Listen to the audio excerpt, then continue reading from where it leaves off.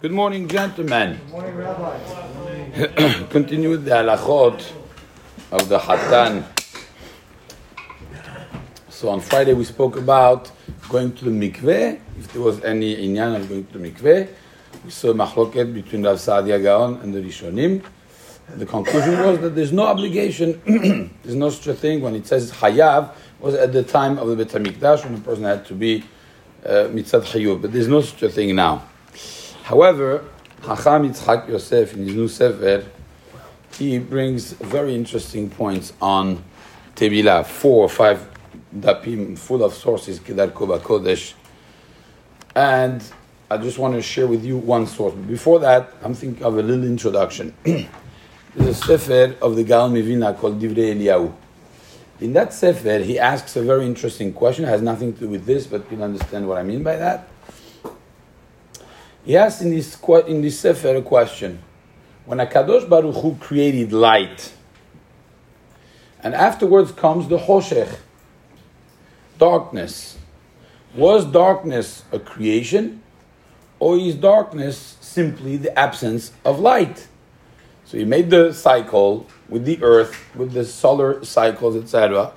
And now, during the night, it's just the fact that we're blocking the light from the sun. Or is there a creation of Choshech? The Gaon Vilna brings a discussion on that, which is very interesting. And then he concludes, he says, but it seems to be very simple. We say every day in our prayers, it's a pasuk, comes from a pasuk, Baruch Atah Hashem Zecholam, Yotzer Or Ubore Choshech. What's the birya of Choshech? The creation of Choshech. It must be the same way there was a creation of Choshech in Mitzrayim. It was a different kind of Choshech. It must be that even the regular Choshech has a birya to it. This is the conclusion of the Gaon Mivina. It's a very interesting, topic of conversation. Beautiful. I ask you the same question with the Tevilah. The person is at zero, parv, regular guy. He touches a corpse, or he touches any kind of tum'ah, and then you have to go through the process of tahara. That person, let's say, went down -3. Let's say, when he goes to the mikveh, and that's what he needs, he goes back to 0. He's just getting rid of the tum'ah. That's one possibility. Or do you say that the tahara in the mikveh adds something? He doesn't go back to 0. He goes now to +2. Number 1, the tahara b'mikveh gets rid of the tum'ah. That was the main purpose. And number 2, there's a tosefet tahara that comes to the person. Al pi halacha, there's no such a thing.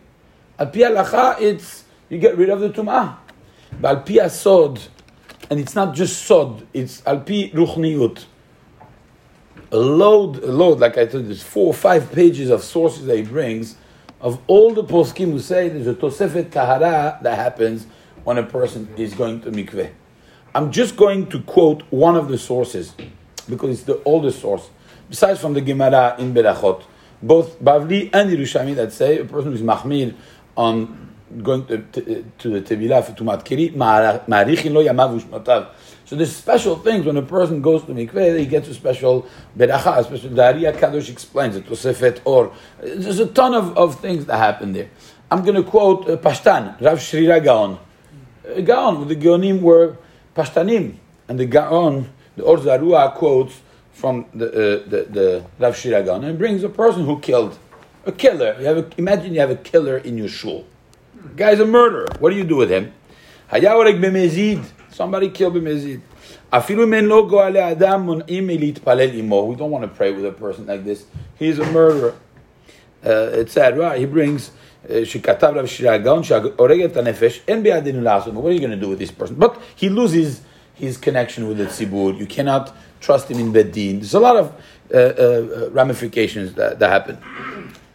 He says it's even asur to look at his face. Asur listakel bidmut adam rasha. You cannot look at this person. Pasur likol edut sheba'olam. There's a lot of things that a community has to enforce when somebody is really, we're talking about something obviously out of the norm. ולא שניים מרג בשוגג ומזיד, יש להימנע ממנו אם נשב בתשובה. אבל אם שב בתשובה, if this person was חוזר בתשובה, הרי הוא צדיק גמור מיד. He is צדיק גמור immediately. אף על פי שעדיין לא עשה שום דין, אלא, he says, however, one thing he needs. רב שרירא הגאון, רבותיי, פשטן.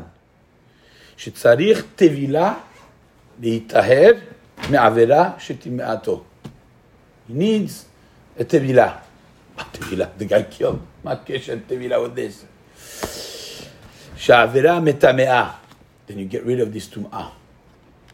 It's brought everywhere that there is such a thing. I just want to conclude with one little thing. I was zoche to Meshamesh Gedolei Torah.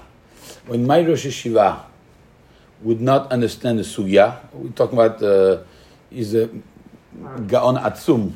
He would not understand. I've seen Bemo Enai. I've seen how he says, "I'm going to the mikveh." Middle of the day, he would go to mikveh, dip, come back, and write Chidush Torah. And what happened? The mikveh is metaher. It brings a special thing. I've seen that with my own eyes, and many Gedolim that did that. So the ma'ala of the mikveh definitely exists, not just to get rid of tum'ah. And that's why I think there are core moments in the Jewish calendar that people try to go to mikveh. Even men, there's no chiyuv, zero chiyuv. Somebody didn't go to mikveh his whole life, there's no chiyuv.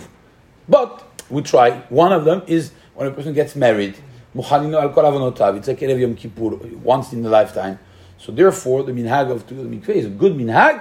And if a person has the ability, like we said on Friday, to both study Torah on that day, read Tehillim, pray, and also go to the mikveh, tavo alav beracha.